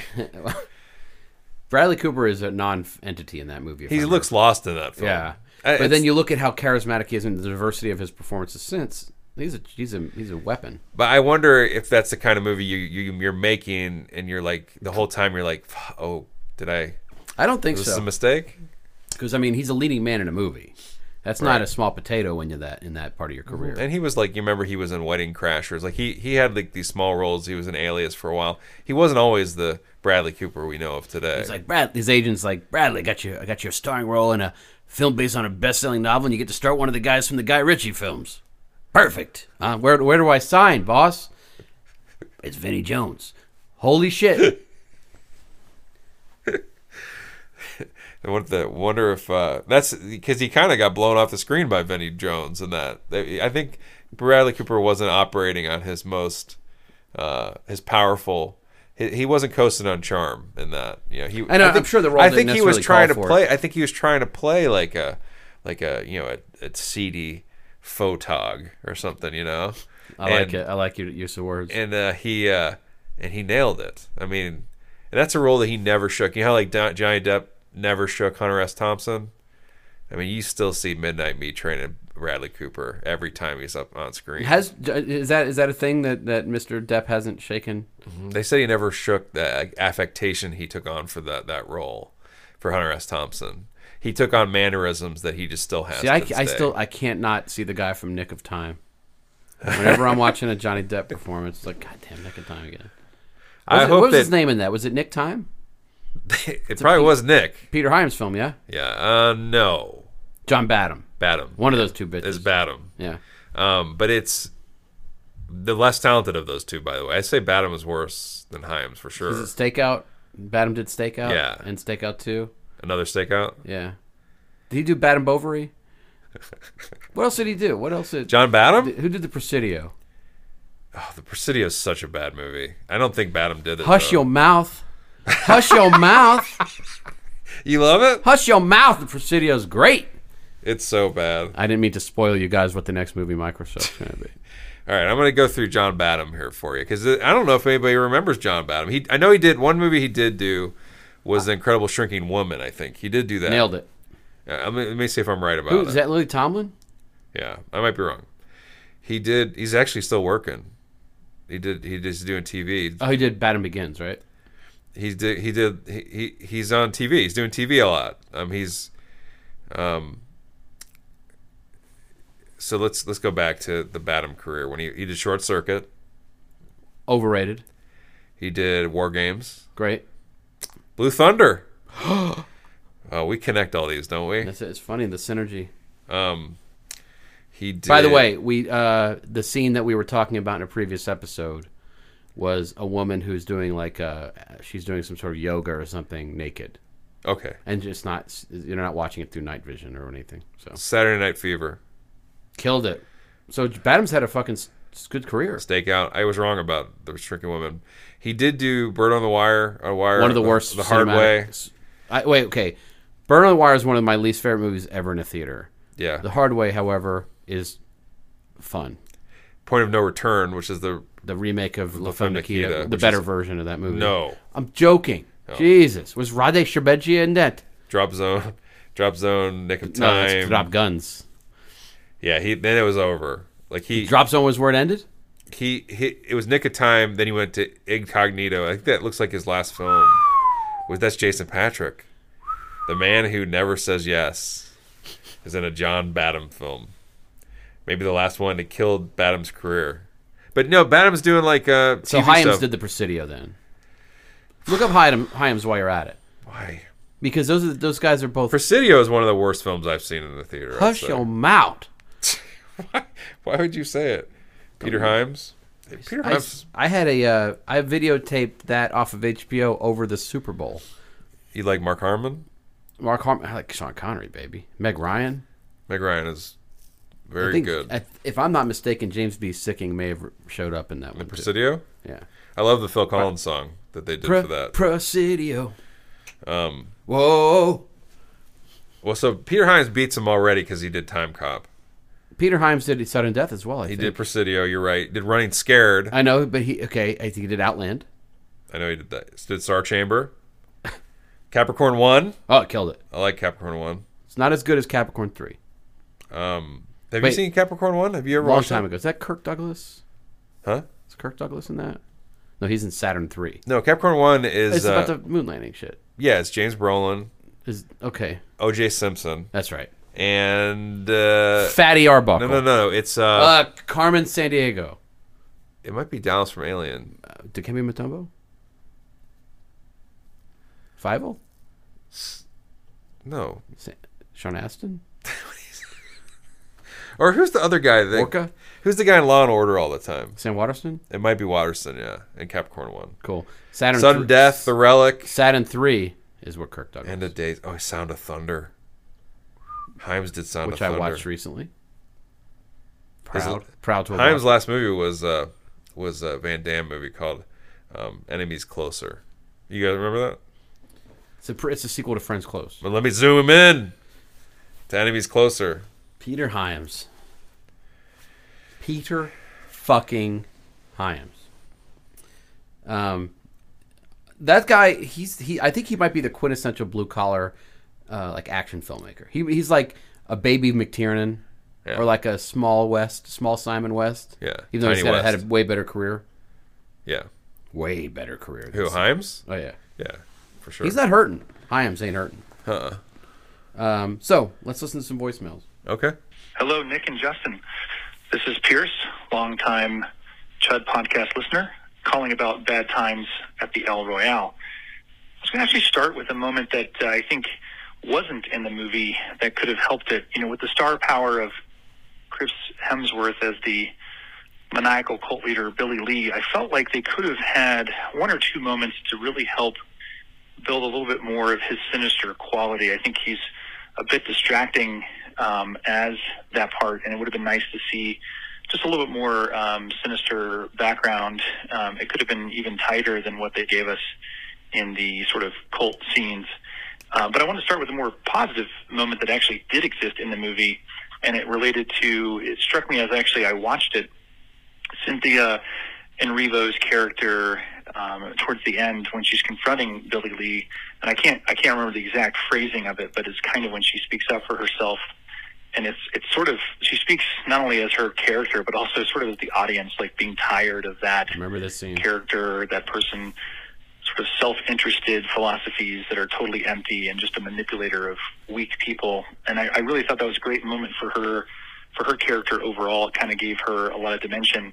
And I just really like that piece of dialogue. I tried to look it up so I can get the exact quote correct, but it's actually not making I've any met a lot of the, men like you, or of something course, like these that. terrible clickbait top 10 quotes from Bad Times. But I finally found an article that talked about how the actress actually petitioned Drew Goddard to add that scene in. So they worked on it together during the movie, sort of worked on that scene and that line, and I think that was pretty pretty cool considering that was one of my favorites, and it turns out is somewhat improvised on set. And so those were my thoughts. I thought it was a good movie overall. I thought, considering the I agree. quality of stuff out there, I thought it was a decent movie. Certainly had just flaws, downgraded. like you guys mentioned, agreed with all that. But I thought it was a very entertaining, worthwhile watch. Let him talk a little I longer. He's appreciate gonna hate the it. analysis. Thanks so much. Keep doing what you're doing. Bye. Hey, by the way, I like that scene he mentioned too. And That's great. And she really does cut. I think it's almost like one of those things where she cuts him to like his core, like cuts him, basically unveils. No, it's Pierce Korb. But he, basically shreds him, and then he dies. Like it's like one of those things that I see who you are, and then now you're done. Like so, it's kind of a nice quick end to his character. She's like, I've seen this status update on Facebook. Yeah, because that's what he is. He's just a Facebook fucking status. His fucking propaganda. I don't think that I see what he's saying. I don't know if that character could have been rescued with more scenes. I think that's the weak link in the film for me. Even though I like Hemsworth a lot, and he's definitely there to spark the action at the end. That's the stuff that doesn't work as well for me as the rest. So that would have been fine. By the way, if you do want to leave your own voicemail, we encourage you to please do so. The number is 762-499-4802. That's a free call. Doesn't cost you a damn penny. Does some of these calls cost now? They cost our readers precious time, Yes. wasting it on us. But hey, look, I got 2 more calls. Oh, Let's see what this one has to say. I hope they're about bad times at the El Royale. Hi guys, this is Will Mason. You remember me from the last decade and a half of friendship. But I just wanted to say I don't think I've ever been angrier in my entire life than I have at the phrase hot blob cart. Hot blob cart. That's a sleeper's joke. Oh, that's the entire call. But that was your sleepers. That's hot blob cart. Well, that was from the second episode. But that was you. Yeah. Speaking of, we need to talk about sleepers. It's been a while. Yeah. That was very. I agree with Will. That was a funny thing that you said. He didn't say he says he didn't say he liked it. I think you did say it. He said he laughed really hard at it. No, he said I don't think I've ever been angrier in my entire life than I have the phrase hot blob cart. God damn it. Oh, okay. Well, I guess he didn't like it then. I liked it. I think it's probably because he probably spit up some food on his little precious baby. His new little baby. His little sweet little he didn't child. do that. I can't believe he named it Marsha Mason. I mean, what an homage. Can you believe it? Marsha can't. Mason of The Goodbye Girl? I don't know that actress. Marsha Mason? No. Heartbreak Ridge? The love interest in Heartbreak Ridge and The Goodbye Girl. I never Neil saw. Simon, Richard Dreyfuss, Get Me Hard. Marsha Mason, not related to Will, not really his child. I don't His know. child is way better. I don't know. Marsha Mason. I don't. Oof, not good looking. Do you not have another? I do, but I want to talk about. Where's Do you the remember third The one? Goodbye Girl? I never saw God, it. it was like the first. I watched that movie every week. You liked it? I was so in love with Richard Dreyfuss, and it was on VHS, Yeah. and it was the '80s. Okay. So, and he plays. It's a love story. Uh-huh. He's very charming in it. I remember it played They a lot. fall in love, they fall out of love, and I think they fall back in love. I think I remember it playing a lot on HBO. I think it's a Neil Simon product. And it was a rated R film. Probably. It's like it's really, really quaint, like banter. It's Neil Simon, so there's not a lot of ass eating in it, but it's a solid flick. Not a lot. Solid flick. Here's the last call. Probably ever. It was a long one. Holy shit. Who's this? Hey, this is Hawkins calling again about the blob. I took notes, starting off with many of you may know Paul McCrane from his work in RoboCop movies where he survives. Great show. Loved it this week. I love hearing about the blob's reaction shots and how it doesn't like getting shot. Well, yeah. And how it's in the mountains in the mist and it's coming down when everything happens, and it's great. I wanted to mention something fun about the kid who gets offed in the sewers and says, "I'll never sneak into a movie again," and it's true. Poor guy. Poor kid. It's really funny. The sculpt for Little Eddie, the special effects prop that they made for the tiny gentleman who played the character when he gets blobbed. There's actually a hidden hamburger sculpted into the armpit of the little guy. If you see the behind the scenes What? photos, and it's fun. But yeah, this was great. I want to see the Blob versus Hatchet. I'm looking forward to Movie Microscope on Frost Nixon and more School Ties segments every episode. And this was great. So That's very nice. fun. Thank you, sir. Great. Oh, Oh, is that a live call? He ran down some moments. He actually listened to the show. That's like a very apparent. yeah, it's good. He's reminding me of stuff that you said. Yeah. You said the Blob versus Hatchet, like just a very like a Freddy versus Jason, but of Yeah. like the worst kind. yeah. Blob versus Hatchet. That'd be great. I would. Yeah. Wait, they both have really both those movies have really gross kills. Is that why you brought that up? No, I just try to think of like the least important franchise. But Hatchet has really vulgar kills. It's Okay. like silly. Victor You ever- Crowley, right? Is his name? Did you ever watch any of those? No, Never even the first one? no. I did watch Leslie Vernon Behind the Mask, though. I did see that. It's nothing to do with Hatchet. No, it's just shit. It's not shit. It's shit. That's actually not a bad movie. Why would you say that? I'm just to How dare you. get you up in arms, get your fucking blood up. You're making me defend a movie I haven't really thought about for years. Guys, you can't see this. Justin's getting into a fighting stance. Come on, badass. So For Stallone. no. He never did anything after Nighthawks. That's what that's a career cut short. Nighthawks was such a failure he never worked again. You know what's funny? If you would have told I was what? I was 9 when that movie came Meanwhile, out. Billy D. Williams couldn't stop being in hits after this. No, I was 9. Yeah. And I fell in love with that movie. I fell in love with those actors. Little did I know that all these years later, decades and decades and decades later, Yeah.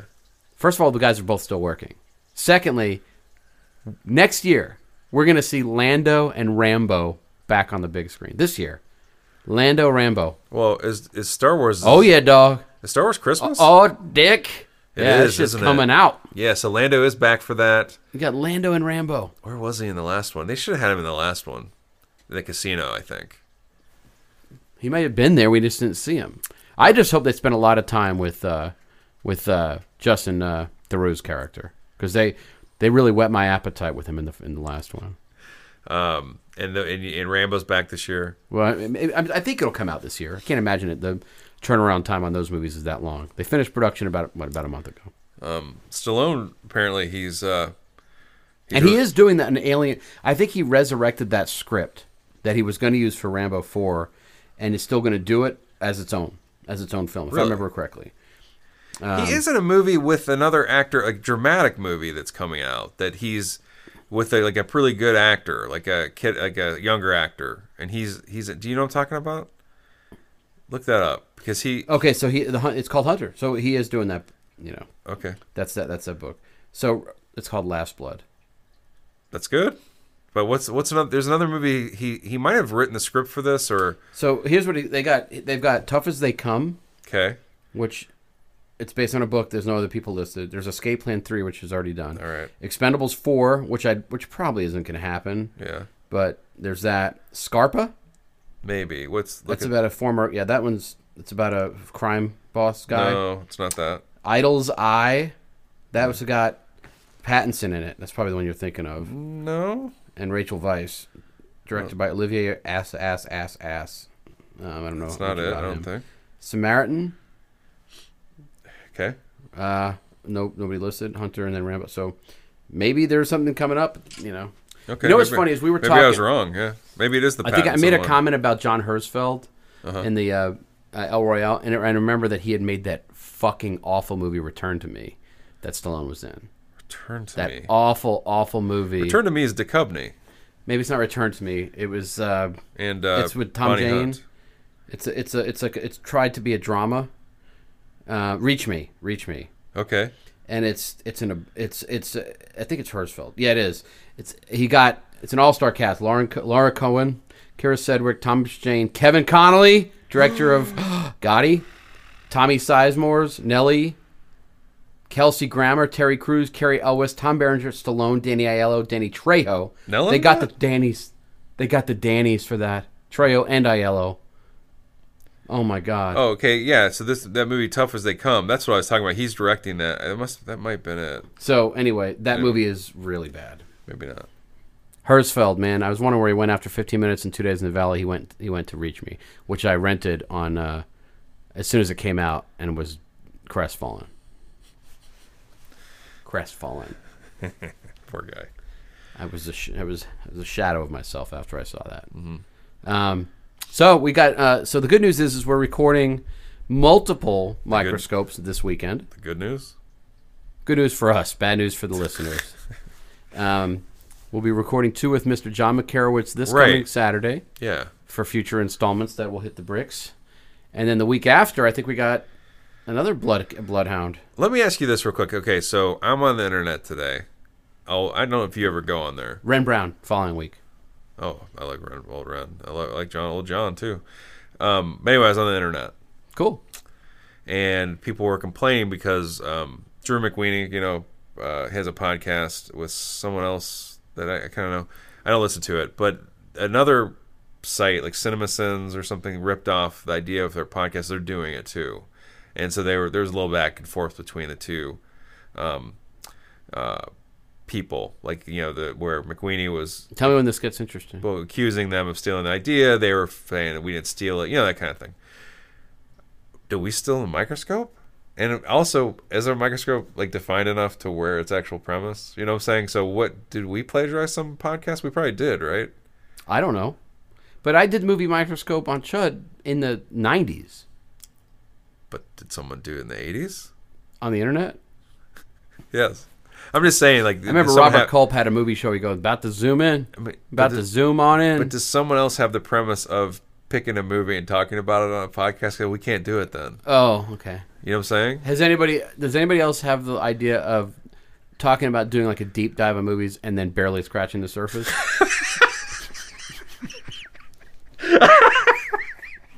Because I'd like to apologize to those people. What if we got yelled at? We're all of a sudden this fight blew up on Twitter, and it's a podcast that also references Sleepers every episode. Yep. We skim the trivia on IMDb and pretty much start recording. You fucking thief. Hey, assholes, we watched The Blob, too. Yeah. We talked about The Blob We before. talked about Paul McCrane getting hurt by a helicopter twice. The best is our old show, the Chud Show, can complain about us because I just say the same jokes. I just make the same references. Yeah, so I've been, I've gotten the 2 best ofs. I did a best of the Chud Show years and years and years ago. Yeah, I did 2 installments, which basically covers the first 20 episodes of the show. Right, and it's amazing how much ground we have retreaded already. Talk about Paul McCrane. Yeah, same shit. I probably talk about Kevin Dillon licking somebody early. I mean, Lauren Dean. I mean, it's going to be great. And actually, looking at the list of movies that we have lined up to do microscopes, there's going to be some overlap. Of course. So I like the connections that we already found between the 3 movies we did and that we didn't even realize. No, there's connective tissue all up in this. I mean, that's. Did anybody else have that idea? I just don't want to get yelled at. I'm tired of getting yelled at by Twitter. Oh, my God. Everybody's all over me. Do we have any followers? They're like, your jokes are too funny. Yeah. That you tweet every 2 months. Once a while. I think once folks come to the realization that we are in this to make ourselves laugh. Well, they know that. I think the people that listen to us probably know us. They listen to our old shows and they already know that. Yeah.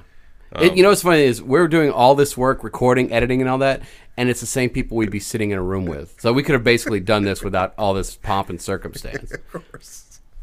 And plus, Nick and I would just be doing this anyway. That's the thing. We record this, but we also had dinner before this, and our conversation was very similar to what we're doing now. Except I was shocked at the amount of food that came with his food. He got a bento box. Yeah, it's like they just took half the kitchen and dumped it on our table. It's like a Jeremy Sisto box. What happened to him? Sisto? Yeah. The Sisto they made into he was on a comedy for a while called Suburbia? No, not something like that. Suburgatory, and with Jane Levy. And then he was also in a string of shows where he played like a badass. They tried to turn Sisto into like a badass, and that kind of worked. Obviously, it hasn't. He's regulated to TV. He's not in movies. Because I remember him in Hideaway and White Squall and Scene. He's in TV a ton, and he's a good actor. He's in Clueless. He's in the Sisto Brothers. He's in Clueless. You're forgetting that. I don't remember. He's the troubled. He's like a tough guy, right? What did you say? What were the movies you said? White Squall and Hideaway. Hideaway. That was he was the big bad guy. I was so excited about Hideaway because Jeff Goldblum was the star. Well, you were excited about it because Dean Koontz wrote it. I'm not. I've never touched Dean Koontz. Is it a Koontz book? Yeah. Yeah. That's such a fuck. That's one of the worst. Who did that? Dean Koontz. Directed Hideaway? Yeah. That's a bad. That's how we're gonna end the show. We're gonna figure out who directed Hideaway. I'm gonna say no one. No one we know. Hideaway? I bet we know him. And it's got to be a him. It's not a serial killer film. It's not the guy who directed the Patricia Arquette horror movie, Stigmata. Is it Alicia That was Rupert. Alicia Silverstone in that too? In Hideaway? Jeff Goldblum. Silverstone's sister. I mean, that's all you need. Is it Silverstone? I'm going to guess, yeah. I'm going to look it up, and I'm going to give you... Yeah, I'm going to give you hints. Yeah, clue me out. Okay. We'll zoom on in. Shit. Are we spoiling one of our future microscopes? It could be. 95. Barbet Schrader? Yeah, so you're going to lock that in? I'm just guessing. That seems like it's beneath him, so I'm not going to commit to him. Have you seen his work? Oh, it's perfect who did it. It's perfect. Renny Hart? No, it's perfect. Okay. I'm going to give you one hint. Okay. Okay, and then then that's all you're going to need, okay? Virtuosity. Jeff Murphy. No! How do you not know this? Lawnmower Man. Oh, Brett Leonard. Yes. I get those two mixed up. Actually, Jeff Murphy may have done the other Lawnmower Man. Really? The Lawnmower Man 2? All right, let me see. Yeah, directed by him. Christine Lottie in there, by the way. We didn't mention her. Love her. Alfred Molina in there. Love him. Yeah. That's a bad film, guys. I love Mad Magazine. Of course. You should watch Hideaway, you guys. It's something else. It's just celebrating it's the 24-year-old movie now? 24? Kiefer? Jeff Murphy. Jeff Murphy sounds like a friend. I'd like to think that. Okay, good. He didn't. Why would I stoop him low enough to direct a Lawnmower Man movie? What an idiot I am. He did direct. Oh my God. So here's a neat thing about Jeff Murphy. Mm-hmm. If you ever need a second film done, yeah, he's your man. He owns the distinction of doing Young Guns 2, yeah, Under Siege 2, okay, and Fortress 2. Oh, wow, classics. And goddamn it, I'll be fucking damned. What the fuck? Blade Runner 2049? Nope. What? It's doing The Last Temptation of Christ 2.